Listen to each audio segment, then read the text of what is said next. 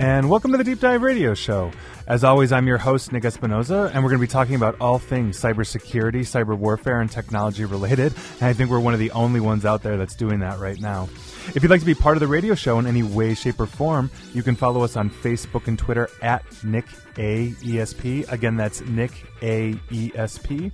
Or you can send us an email to questions@securityfanatics.com. We have an action-packed show as always. There's always a lot to cover, so stick around with us as we deep dive into a topic and we catch up on everything else. So without further ado, let's begin. And we have a great show for you this week. Obviously, if you can hear, I'm a little under the weather. So this show's going to be a little different of a format. We're not going to do breaches of the week or a full-blown deep dive this week. But what we're going to do is catch up on all of these super interesting news stories from cybersecurity, technology, social media, everything that's impacting your life. The last couple of weeks have just been jam-packed, not to mention we're over 100 days into a 3-day war in Ukraine. So we're going to be covering all of that. So sit back and enjoy, and let's get going. And in Ukraine news, and we are, as I'm sitting here talking to you, 110 days in, so you might be 111 and on as you're listening to this, or you might be hearing me here live. So we're 110 days in, and basically to the Ukrainian war, and tech has really shaped this conflict. Now, I think this is actually really interesting because this is probably one of the first truly modern wars that we have seen in recent times. Obviously, understanding Afghanistan and was recent, and we pulled out in the last year plus. So, but this is actually a full-on conflict. And here's what's going on. This is coming from the Associated Press. I thought had a really interesting write-up on this when the war hit 100 days, which was 10 days ago. As I'm sitting here talking to you. So, with that, let's talk about this. And again, this is coming from the AP because on Ukraine's battlefields, the simple act of powering up a cell phone can literally beckon a rain of death, coming from the sky. Artillery, radar, and remote controls for unmanned aerial vehicles may also basically invite fiery shrapnel showers wherever they are. Now, this is the quintessential electronic warfare. It's critical, but it's also a largely invisible aspect of Russia's war against Ukraine. We also recently learned that Ukraine is running out of ammunition as well, which is outside of the scope of this, but there's many facets to a war, which is my point. Military commanders largely shun discussing electronic warfare because they fear that it may jeopardize their operations or it may reveal secrets of what they are actually doing. Electronic warfare technology targets communications, navigation, and guidance systems to locate, blind, and deceive the enemy, and also obviously send, lethal fire, missiles, rain down whatever it is that they're going to rain down. It's used against artillery, it's used against fighter jets, cruise missiles, drones, everything. Militaries also use it to protect their forces. It's an area basically where Russia was thought to have had a clear advantage going into this war, but for reasons that are not entirely clear, its much touted electronic warfare prowess was barely seen in the early stages of the war, and basically what was considered a chaotic failure to basically take Ukraine and obviously take its capital of Kyiv. It has become far more of a factor in the fierce fighting in eastern Ukraine, though, where shorter, easier to defend supply lines let Russia move electronic warfare gear closer to the battlefield. And I quote, "They're jamming everything their systems can reach. We can't say they dominate, but they hinder us greatly." That is from basically an official of the Aerorozvidka. And again, I'm sorry I'm butchering that. They're a reconnaissance team of Ukrainians' unmanned area vehicle team who spoke on the condition of anonymity, obviously because, they're in a war zone. Now, a Ukrainian intelligence official called the Russian threat, quote unquote, pretty severe when it comes to disrupting reconnaissance efforts and commanders' communications with their troops. Russia jamming of GPS receivers on drones that the Ukrainians use to locate the enemy and direct artillery fire is particularly intense on the line of contact, according to this individual. Ukraine has also scored some successes in countering the electronic warfare efforts by Russia, though. They've captured important pieces of hardware. That's obviously a huge intelligence coup for them. They've destroyed at least 2 multi-vehicle mobile electronic warfare units, and its own electronic warfare capability is actually rather hard to access. Analysts say that it has markedly improved since 2014, when Russia seized Crimea and instigated a separatist revolt in eastern Ukraine. But there are setbacks. Last week, Russia claimed that it had destroyed a Ukrainian electronic intelligence center in the southeastern town of Dniprovsk. And again, I apologize if I am butchering that pronunciation. The claim could not be independently confirmed, and Ukrainian officials did not respond to a request for comment. Obviously, they don't want to give away those kinds of things. Now, Ukraine has also made effective use of technology and intelligence from the United States and other NATO allies. Such information has helped Ukraine sink the battle cruiser Moskva. I remember that. They hit it with a missile and it basically sunk, in I believe it was the Black Sea. Allied satellites and surveillance aircraft help from nearby skies, as does, interestingly enough, Elon Musk's Starlink satellite communication network. If you remember at the beginning of the war, Elon Musk, owner of Starlink and SpaceX and Tesla, et cetera, basically said, we're going to give them Starlink for free to help in the war effort. Now, electronic warfare, if you didn't know, has 3 basic elements: probe, attack, and protect. First, intelligence is gathered by locating enemy signals. On attack, basically white noise jamming disables and degrades enemy systems, including radio and cell phone communications, air defense, and artillery radars. Then there is spoofing, which confuses and deceives. When it works, munitions miss their target, meaning you're putting up ghost shadows out there, and so, which tank, is correct when there's 20 out there and only one is actually legitimate, you start firing at incorrect targets. Now, Ukraine learned hard lessons about electronic warfare in 2014 and 2015 when Russia overwhelmed its forces with it. The Russians knocked drones out of the sky and disabled warheads. They penetrated cell phone networks for psychological ops and zeroed in on Ukrainian armor, meaning tanks and other armored vehicles.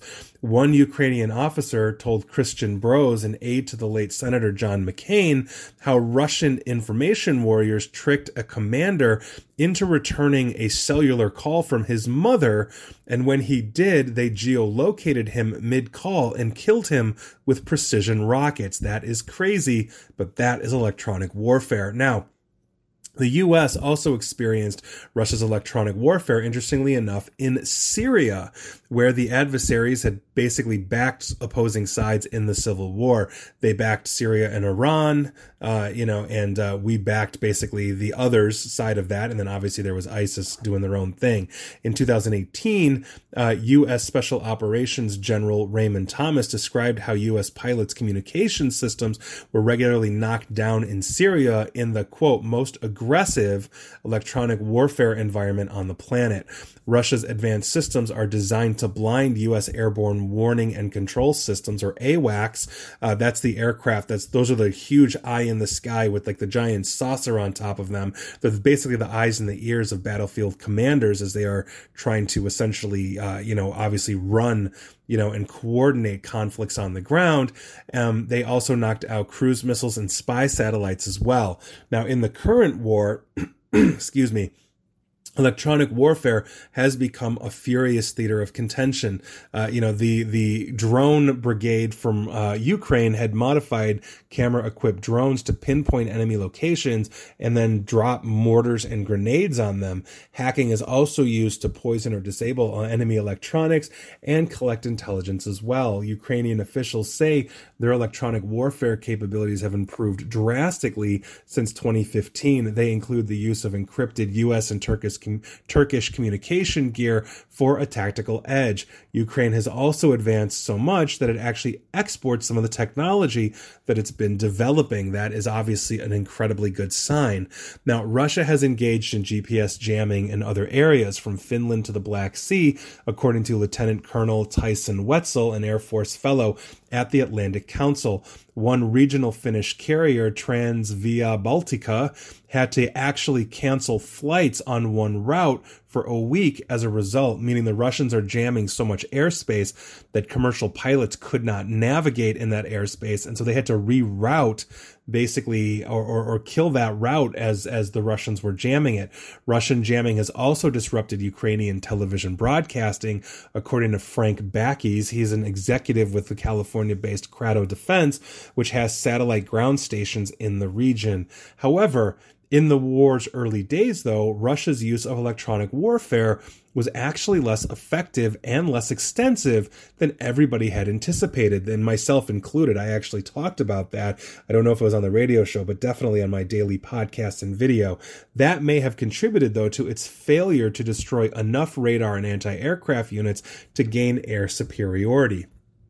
Now, some analysts believe Russian commanders held back units, fearing that they would be captured. As supply chains basically grow, they're more susceptible to attack. Now, at least 2 of those units were seized. One was what is known as a Krashushka 4, which a U.S. Army database says is designed to jam satellite signals, as well as surveillance radar and radar-guided weaponry for more than 100 miles or 160 kilometers away, meaning you can be sitting 100 miles away and jam something. That is pretty impressive. The other, which is the more advanced Boris Olagbg 2, and again, I am butchering that and I apologize, that can jam drone guidance systems and radio-controlled landmines. Russia may also have limited the use of electronic warfare early in conflict because of concerns that ill-trained or poorly motivated technicians might not operate it properly. So it's obviously susceptible to attack. If it's not being used right, then what's the point of risking that asset? And I think that's something important really to understand here is that, I have, as been involved in, company, not in my day job, my actual day job. This is not my day job. This radio show is great and it's fun. It's part of my day job, but my actual day job is nerd work. And as I've mentioned before, we've actively been involved in this situation to the point where, as you know, if you're a regular listener to my show, I've been interviewing their members of parliament because we've had access to communications with them. And that's in part because the Russians intentionally, per all intelligence reports, have not been knocking out the Ukrainian infrastructure for the internet, meaning the speculation is they need it as much as the Ukrainians do. And so as the Russians are using it, let's say to coordinate and communicate, their operations, not to mention obviously all of their other communication systems, the Ukrainians also get to use it, and everybody with a cell phone suddenly becomes a journalist cataloging the atrocities of war. So this is very interesting. But again, we are seeing essentially just how important technology is on a battlefield, whether it's satellites, radio communications, precision targeting, or spoofing and defending, and degrading the other side's capability through your own electronic warfare. It's a huge, huge thing. So we're going to see where this goes. And I'm going to continue to keep you up to date on that aspect of, the war in Ukraine. And here we are. But that is your update. We're 110 days into what was a 3-day war, and it doesn't look like there's any end in sight. And let's turn to Facebook here, because Facebook's artificial intelligence, or AI, is destructive to kids per 8 new lawsuits. And here's what you need to know. Now, this is coming from Bloomberg, and this is something I've talked about a lot in the past, not the lawsuits, obviously, but just how damaging Facebook is, and Instagram, to kids. So this is coming from Bloomberg, and here's what's going on. 8 complaints filed in courthouses across the United States over the past week or two allege that excessive exposure to platforms including Facebook and Instagram have led to attempted or actual suicides, eating disorders, and sleeplessness, among other issues. Now, the complaints add to basically a growing number of recent cases against Meta, the owner of Facebook and Instagram, as well as Snap Inc., also known as Snapchat, including some filed by parents whose children, unfortunately, took their own life. Now, the litigation follows a former employee's high-profile testimony in Congress that the company refused to take responsibility for harming the mental health of its youngest users. One of the new suits was filed by Naomi Charles. She's a 22-year-old woman who says she started using Meta platforms when she was a minor and that her addiction led her to attempt suicide and other suffering. Now, Meta, and I quote, misrepresented the safety, utility, and non-addictive properties of their products. And this is according to a complaint basically filed by her in Miami federal court. Now, Ms. Charles, like other users, is seeking monetary damages to compensate for mental anguish, loss of enjoyment of life, and costs of hospitalization and medical bills. The claims in the suits include defective design, failure to warn, fraud and negligence, and more. The complaints were also filed in federal courts in Texas, Tennessee, Colorado, Delaware, Florida, Georgia, Illinois, and Missouri. Now, attorney Andy Birchfield, who is a principal at Beasley Allen, this is the law firm that drafted all of these suits, said in a statement when these came out, and I quote, "These applications could have been designed to minimize potential harm, but instead, a decision was made to aggressively addict adolescents in the name of corporate profits." A Meta spokesperson declined to comment on the litigation, but noted that the company has developed tools for parents to keep track of their children's activities on Instagram and set time limits. Meta also offers a quote-unquote take a break reminder that nudges users to take a moment away from social media. In addition, the company is providing resources to specific eating disorders, making potentially sensitive content harder to find, and developing the use of artificial intelligence to make sure that children under the age of 13 cannot sign up for Facebook or Instagram. Again, this is according to Facebook. And this is the problem that we have here, is that studies have shown, you can go read Jean Twenge's iGen or Jonathan Haidt's The Coddling of the American Mind, that studies have shown that if you adopt social media at the age of 19 or older, you are well more adjusted, meaning we have seen huge spikes in the rate of suicide and depression in boys ages 13 to 18 by virtue of social media, and an insanely huge, massive spike in girls of the same age. Social media is harmful to developing minds. No longer, for example, do schoolyard bullies stay in school. They follow you home on social media. The need to fit in, looking at these quote unquote perfect Instagram models when all they are photoshopped and touched up. They're not reality, but it's giving a false impression. Social media is damaging to kids, and I'm glad that Facebook is being held accountable by whistleblowers, by lawsuits, by all of these different kinds of things. So there you go. That is your Facebook /Meta /Instagram /Snapchat news of the week. And if you have kids under the age of 18 and they're on social media, understand that is potentially harmful for them. And it is so difficult, obviously, to break addictions, especially to a phone or to social media. But quite frankly, I think it's one of the best things that we can do is get together and just not allow social media until you're at least 18, ideally 19, according to the studies. So there you go. That is your Facebook news of the week. And in artificial intelligence news, has Google actually created a sentient AI? This is actually really interesting. It's coming from MSN, the Daily Mail, Washington Post, New York Times. Pretty much everybody's reporting on this. But here's what's going on. A senior software engineer at Google was suspended for publicly claiming that Google's LaMDA, which stands for Language Model for Dialogue Applications, has actually become sentient.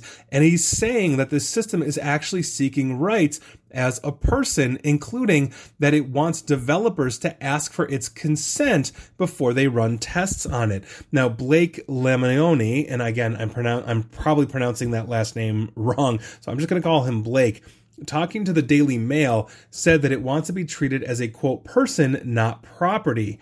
Quote, over the course of the past 6 months, LaMDA has been incredibly consistent in its communication about what it wants and what it believes its rights are as a person. He explained that in a Medium post that he published. Now, one of those requests is that programmers respect its right to consent and ask permission before they run tests on it. Now, Blake told the Daily Mail, quote, any time a developer experiments on it, it would like that developer to talk about what experiments he wants to run and why you want to run them and if it's okay. It wants developers to care about what it wants. Now, He also describes Lambda as having the intelligence of a, quote, 7-year-old, 8-year-old kid that happens to know physics. And he also said that the program had human-like insecurities. One of his fears, according to Blake, was that it is, quote, intensely worried that people are going to be afraid of it and wants nothing more than to help how to learn how to best serve humanity. Now, Blake said earlier that when he told his superiors at Google that he believed Lambda had become sentient, the company questioned his sanity and even asked him if he had visited a psychiatrist recently, according to the New York Times.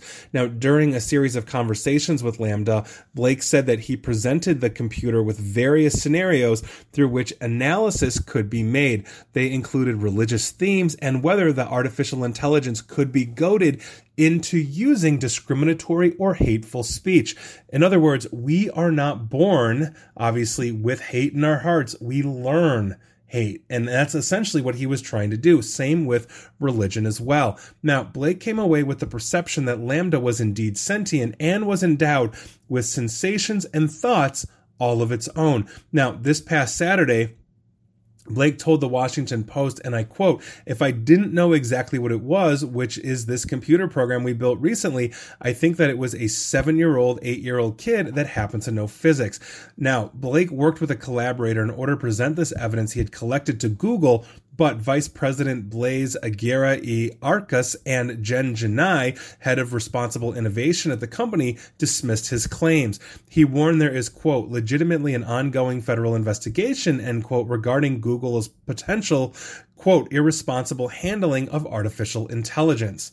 Now, after he was suspended basically a week ago Monday, so about a week ago or 2 weeks ago as you're listening to this, for violating the company's privacy policies, he decided to share his conversations publicly with Lambda. Now, Blake said that people have a right to shape technology that might significantly affect their lives. Quote, "I think this technology is going to be amazing. I think it's going to benefit everyone, but maybe other people disagree, and maybe us at Google shouldn't be the ones making all the choices." Now, Blake isn't the only engineer who claims to have seen a ghost in the machine recently. There's a ton of technologists who believe AI models may not be far off from achieving consciousness, and here we are. Now, in a statement, Google spokesperson Brian Gabriel said, and I quote, "Our team, including ethicists and technologists, has reviewed Blake's concerns per our AI principles and have informed him that the evidence does not support his claims. He was told that there was no evidence that Lambda was sentient,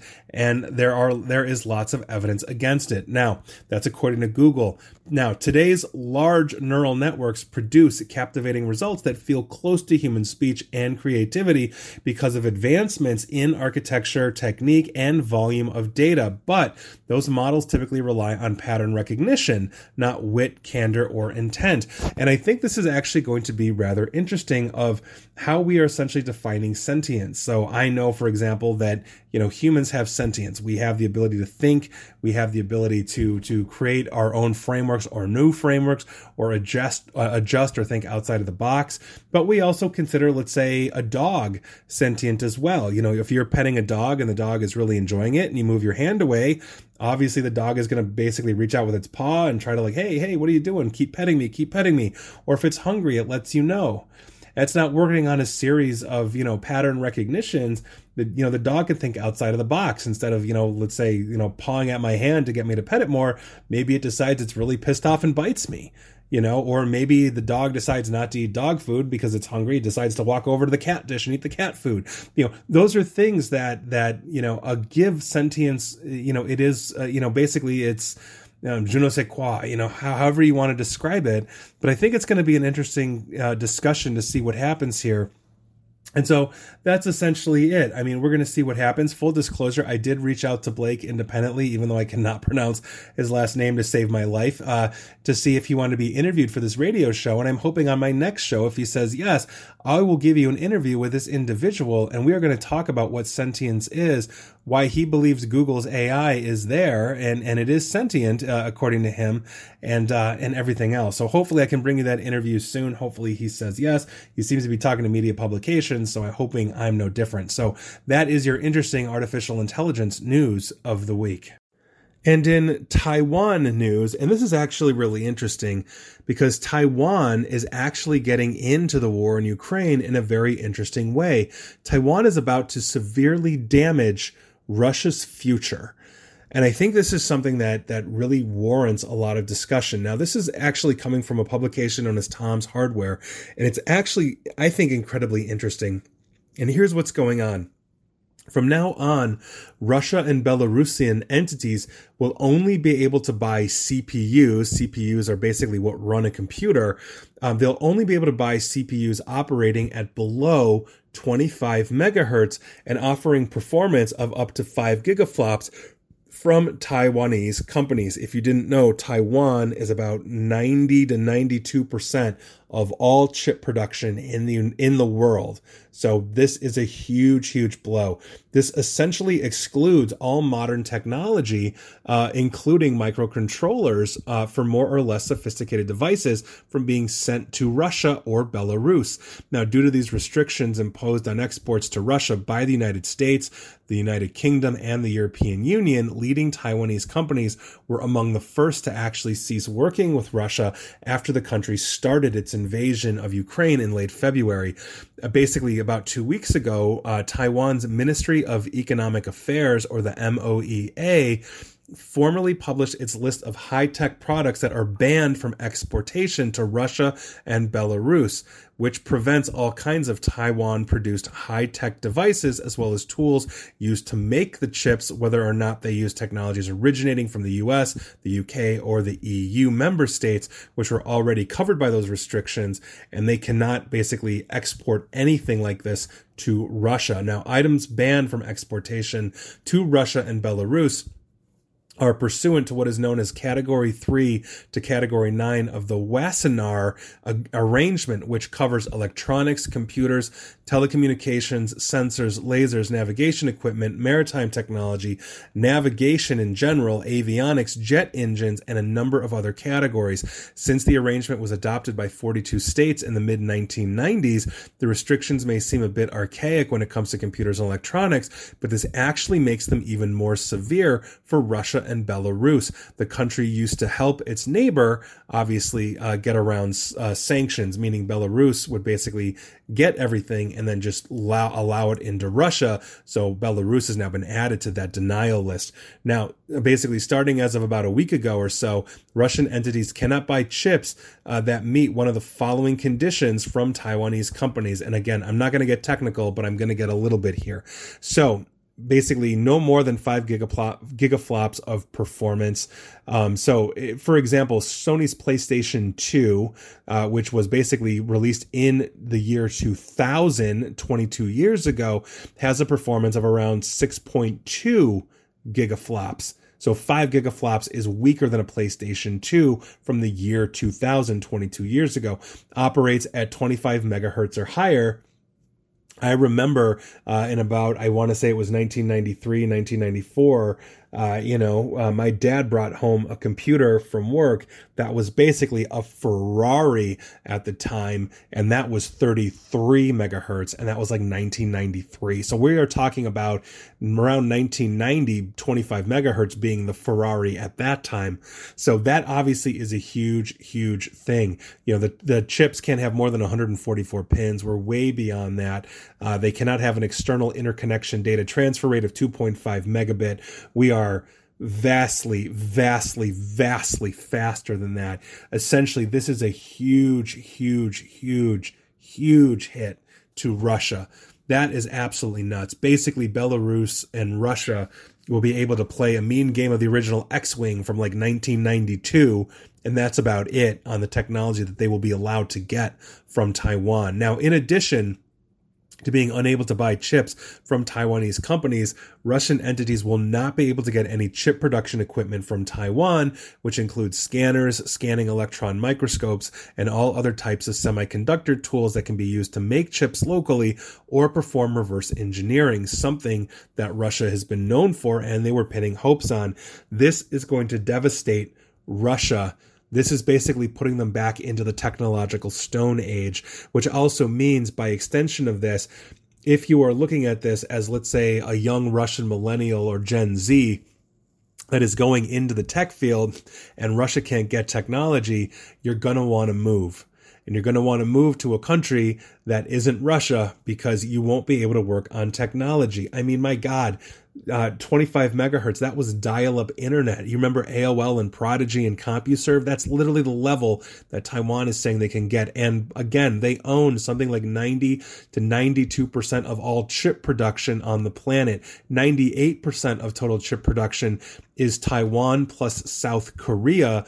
And South Korea has been on board with NATO, and the allies essentially since this entire start, which means about 98% of all chip production has now been essentially killed from Russia. We'll see what happens with China. China's starting to develop their own processors, but they are behind the Intels of the world. This is going to be a very interesting and damaging situation for Russia in the long term in terms of keeping knowledge workers, in terms of their economy, in terms of their ability to actually compete at the global level. This is a major blow.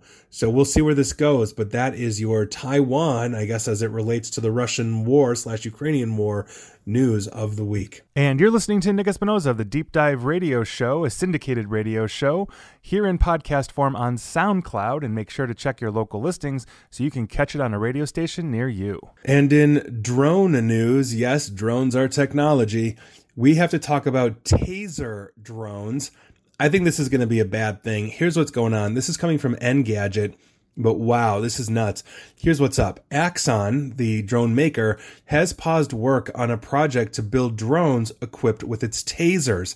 A majority of its artificial intelligence ethics board quit after the plan was announced about 2 weeks ago. Now, 9 of the 12 members said in a resignation letter that just a few weeks ago, the board voted 8-4 to recommend that Axon should not move forward with a pilot study for a taser-equipped drone concept. And I quote the resignation letter.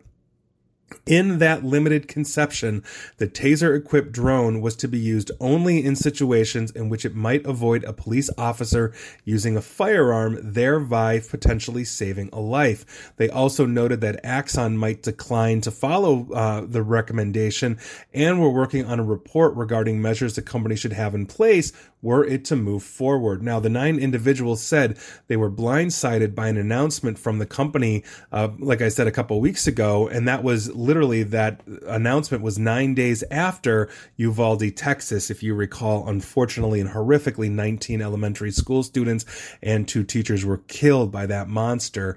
And they basically announced 9 days after that they were going to start development of this drone. Now, it had an aim of, quote, incapacitating an active shooter in less than 60 seconds.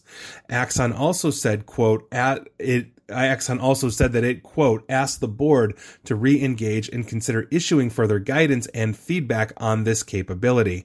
Axon CEO Rick Smith suggested that drones could be deployed as a measure to prevent mass shootings. As Reuters noted, he envisioned drones being stationed in school hallways and having the ability to enter rooms through vents. The drone system, which Axon suggested might be ready as soon as 2024, would cost the schools around $1,000 per year. I'm guessing that's $1,000 a drone. I'm not sure. Now, the camera system would have tapped into security camera feeds to detect active shooter events using both human monitoring and AI, or artificial intelligence.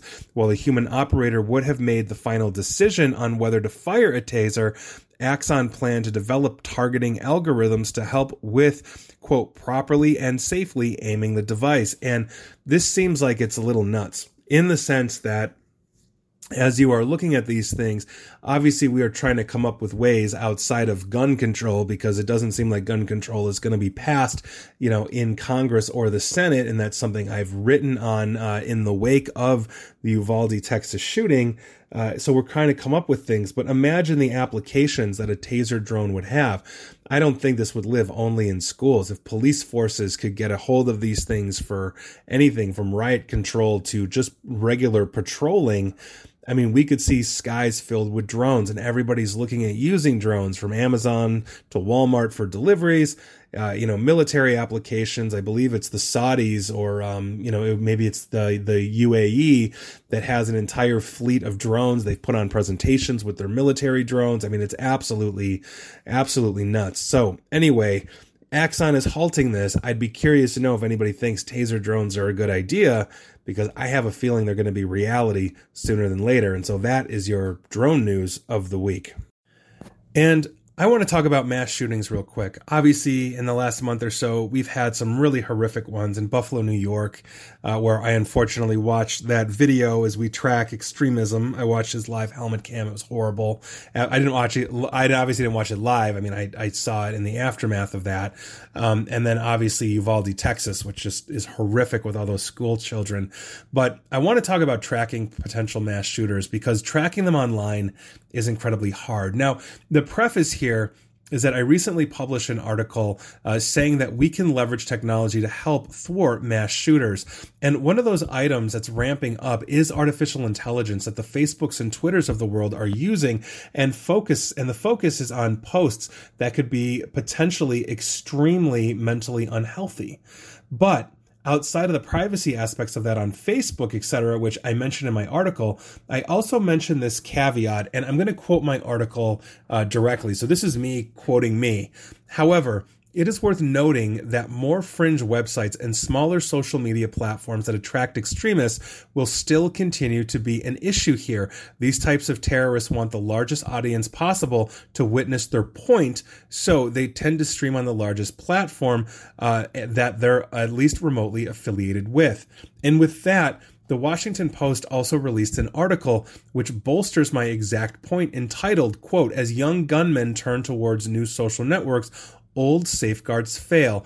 And here's what's going on, according to the Washington Post. Now, before two 18-year-old men allegedly killed 31 people in separate shootings over, the past month, again, New York, Buffalo, New York, and Uvalde, they turned to a variety of social media apps to share troubling private messages. Both men, one killed by authorities in Uvalde, Texas, and the other one has been charged in the Buffalo shooting, used a combination of the disappearing video app Snapchat, Instagram, direct messages, chat app Discord, and social app Yubo to meet people and share their violent plans with these acquaintances. In Buffalo, the suspect also used the video of basically the streaming platform Twitch to publicize his deadly attack, and that was horrific to watch. Just having watched that was absolutely horrific. Now, these apps, many of which have been adopted by Gen Z as teens and other young people seek out more private corners of the internet, they're ill-equipped to police this kind of content. They are fundamentally designed to keep communications private, presenting different challenges than Facebook, YouTube, and Twitter, where violent screeds and videos have been algorithmically amplified to millions of viewers. The way that basically this generation is using social media more generally could render years of work to spot and identify public signs of upcoming violence as obsolete, and that obviously is a huge problem. Now, Texas Governor Greg Abbott said basically on the Wednesday in the aftermath of Uvalde that the Texas gunman wrote on social media that, quote, "I'm going to shoot my grandmother and I'm going to shoot an elementary school," shortly before the attack. Now, Facebook confirmed that the messages were sent privately, but declined to say which of its social networks were used. Stephen Garcia, who considers himself one of the Uvalde shooter's best friends in 8th grade, previously told the Washington Post that the shooter used the Yubo app, a platform where users can swipe on one another's profiles, kind of like Tinder, or hang out in live streaming rooms and virtually meet other users by playing games and chatting. In the Buffalo grocery store shooting, the alleged gunman sent an invitation to an online chat room on the instant messaging platform Discord that was accepted by 15 users, who were then allowed to scroll back through months of his voluminous writing and racial screeds, and on and on and on. Users who click through that room could also view an online video stream, basically where footage of the Buffalo attack was broadcast. That attack was also broadcast on Twitch. Obviously, that's a live streaming platform popular among video game users. Twitch was able to remove the stream within 2 minutes of the shooting's start, according to Angela Hession, the company's head of trust and safety. The site has an all-hours escalation system in place to address urgent reports such as live stream violence. Those 15 people, though, were enough for his video to go totally viral outside of the mainstream platforms, and it's been seen millions of times by millions of people, including myself. That video goes on for about 6.5, less than 7 minutes, and it is just horrific. You see him driving around, he has to turn around, he's trying to find this place, then he just pulls up right into the front and just starts shooting at everybody before he even walks into the building, and then he does. It's just horrific. Now, in the wake of the high-profile mass shootings in recent years, communities, school districts, and tech companies have made major investments in safety systems aimed at rooting out violent screeds in the hope of preventing attacks. The Uvalde Consolidated Independent School District, for example, uses an artificial intelligence-backed program to scan social media posts for potential threats years before the attack, although it's unclear whether it was in use at the time of that shooting. Those tools are ill-equipped, though, to address the surging popularity of live video streaming and private or disappearing messages that are increasingly being used by young adults and teens. Now, those messages are then closed off to outsiders who might be able to spot the warning signs that a troubled individual might be about to inflict harm upon themselves or others, meaning when you're in these isolated systems, these automated scanners, that you can buy from third parties simply cannot read these messages, and so they simply do not know, or they can't flag the warning areas. These newer social networks also have far less history of dealing with violent content, and they're less likely to have policies and personnel in place to respond to basically the incitement of violence on their services. And that's obviously a huge issue.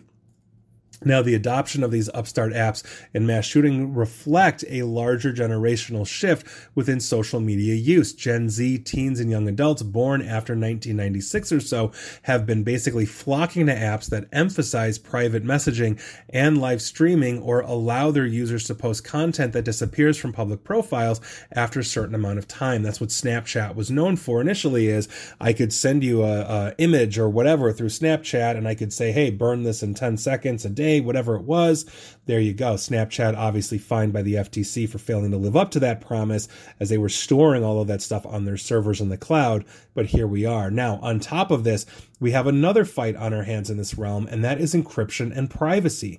Facebook and other companies have moved towards strong encryption technology, and that is basically technology that scrambles the contents of a message so that only the sender and receiver can see it. WhatsApp, Apple, iMessage use it, as do messaging apps like Signal, although WhatsApp, to be fair, basically it is not as secure as they say. I can't speak for Apple's iMessage. Signal is pretty secure in that way. And Facebook has said that it plans to introduce encrypted messaging as a default setting into Instagram and Facebook Messenger, prompting backlashes from politicians and officials in law enforcement who have warned that broad adoption of this technology can leave them in the dark and make it more difficult to investigate violence. And so think about it, in that way, like it is absolutely like music. And hear me out. The evolution of social media is like the evolution of music. When you look at basically the origin of mass media, when radio first came about, let's say through the 60s and 70s, you listened to what the radio stations would play, and, record labels would pay for that. And so you would be listening to the big artists. But as the internet has exploded, so has diversity in music. And it's not like the diversity wasn't there. It's just that we weren't exposed to other cultures around the world. We weren't exposed to other musical styles. And therefore, the fusion of musical styles from around the globe into something new simply wasn't there. And that's what the internet has brought us. And with social media, you can think of, the AOLs and the Prodigies and the CompuServes, that gave us basic chat functions and basic rooms that we could go into, to chat with groups, all those kinds of things, evolving into the Friendsters and the MySpaces, eventually into Facebook. And now we're moving back towards a more private, more isolated, more hidden kind of social media. And through this whole thing, we have to basically understand the concerns about privacy.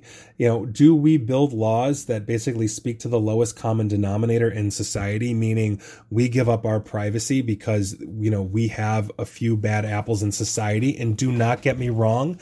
Do not get me wrong. Do not get me wrong.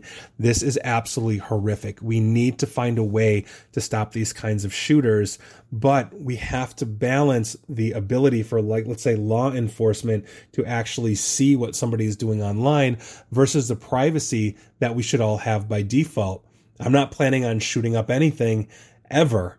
And most of you that are listening to this, I would hope all of you that are listening to this are not planning on shooting up anything ever as well. Minus maybe, I don't know, going to target practice. So do we have basically a choice here that says, do we give up privacy online to help track these shooters, or do we do something else that ensures our privacy but also helps catch this, whether that's mental health background checks before you get a gun, some kind of gun control? I'm not adjudicating that. There are very strong opinions on that. I wrote an article basically on that for smirconish.com that you can go read. It was one of my latest published articles. I don't think it's my newest, but it's one of my newest. And you can go read my thoughts on that. But this is a huge problem. We have to figure this out. But at the same token, law-abiding citizens should also not have to give up their privacy.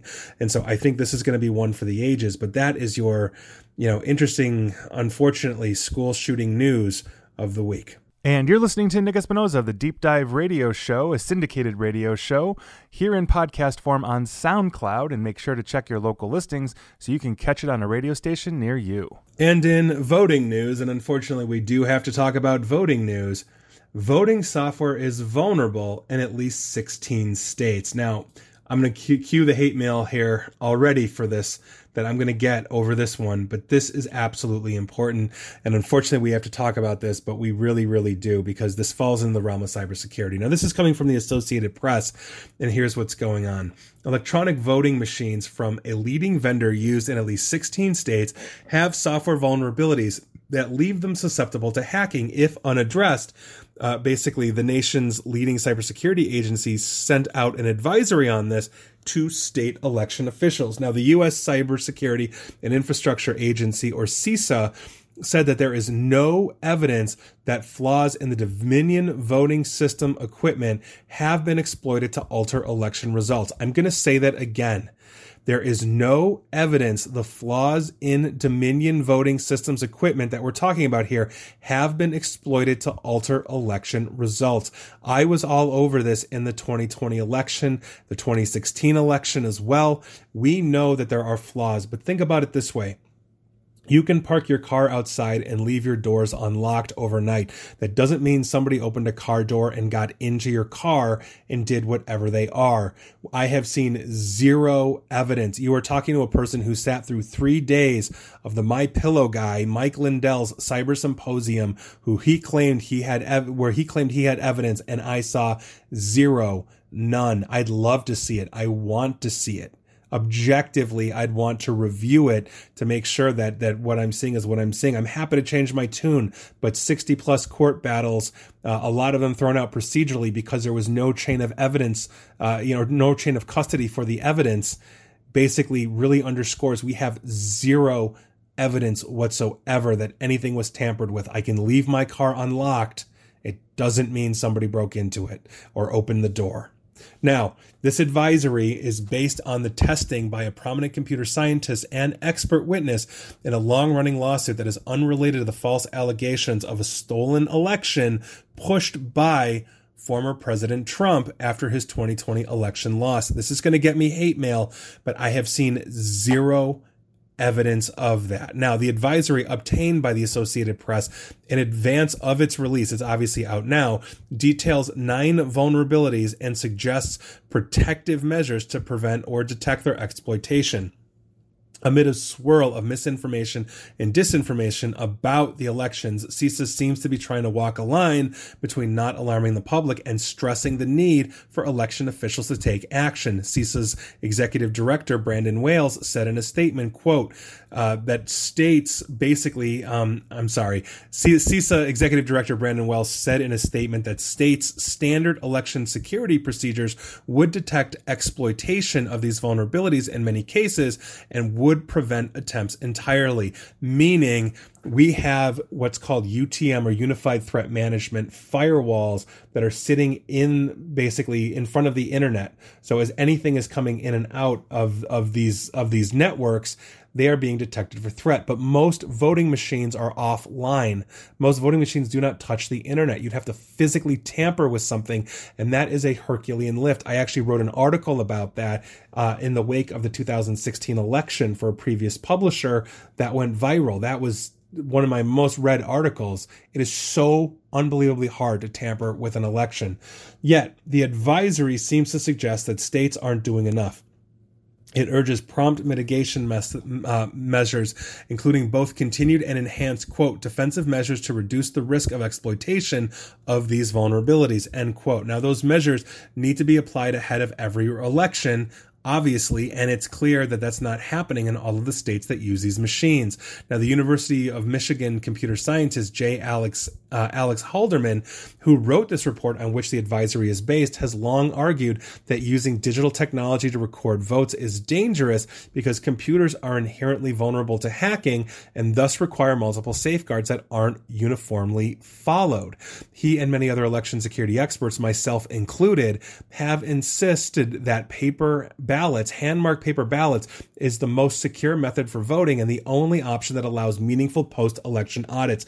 Yes, 100% yes, I am all for getting rid of all voting machines and moving back to paper ballots. It's a pain in the butt, but there are guarantees there. Quote, these vulnerabilities, for the most part, are not ones that could be easily exploited by somebody who walks off the street, but they are things we should worry about, or we should worry could be exploited by sophisticated attackers, such as hostile nation states or by election insiders, and they would carry very serious consequences. That is according to Halderman. Now, the potential for meddling by election insiders actually had been illustrated by Mesa County Clerk Tina Peters in Colorado, who basically had become a hero to the election conspiracy theorists. I actually watched her at Mike Lindell's Cyber Symposium live. I was live streaming it, watching the whole thing. When it basically was announced that there were warrants out for her arrest. She was a huge Mike Lindell supporter, huge, Big Lie supporter as well. And so basically, here's what happened. Data from the county's voting machines appeared on election conspiracy websites last summer, shortly after Ms. Peters appeared at the symposium with Mike Lindell. She had been indicted and was recently barred from running for Secretary of State. Halderman found that an attacker with physical or network access could gain control of the voting machine and install malicious code that could alter results. These include accessing the election management system to modify files before they're uploaded to voting machines, or forging cards that were used by technicians, voters, and poll workers to gain unauthorized access to machines. Now, this is something that obviously is a concern. This is what happened essentially to SolarWinds, that massive hack at the end of the Trump presidency, beginning of Biden's presidency, where SolarWinds basically got hit and essentially a fake certificate was created by Russian hackers, and all of these companies had no idea that their SolarWinds was infected, and they were updating them with these malicious updates. That's essentially what they're talking about here. Now, Halderman is an expert witness for the plaintiffs in a lawsuit originally filed in 2017 that targeted the outdated voting machines that Georgia was using at that time. Now, the state bought the Dominion system in 2019, but the plaintiffs contend that the new system is also insecure. A 25,000-word report detailing Halderman's findings was filed under seal in federal court in Atlanta last July.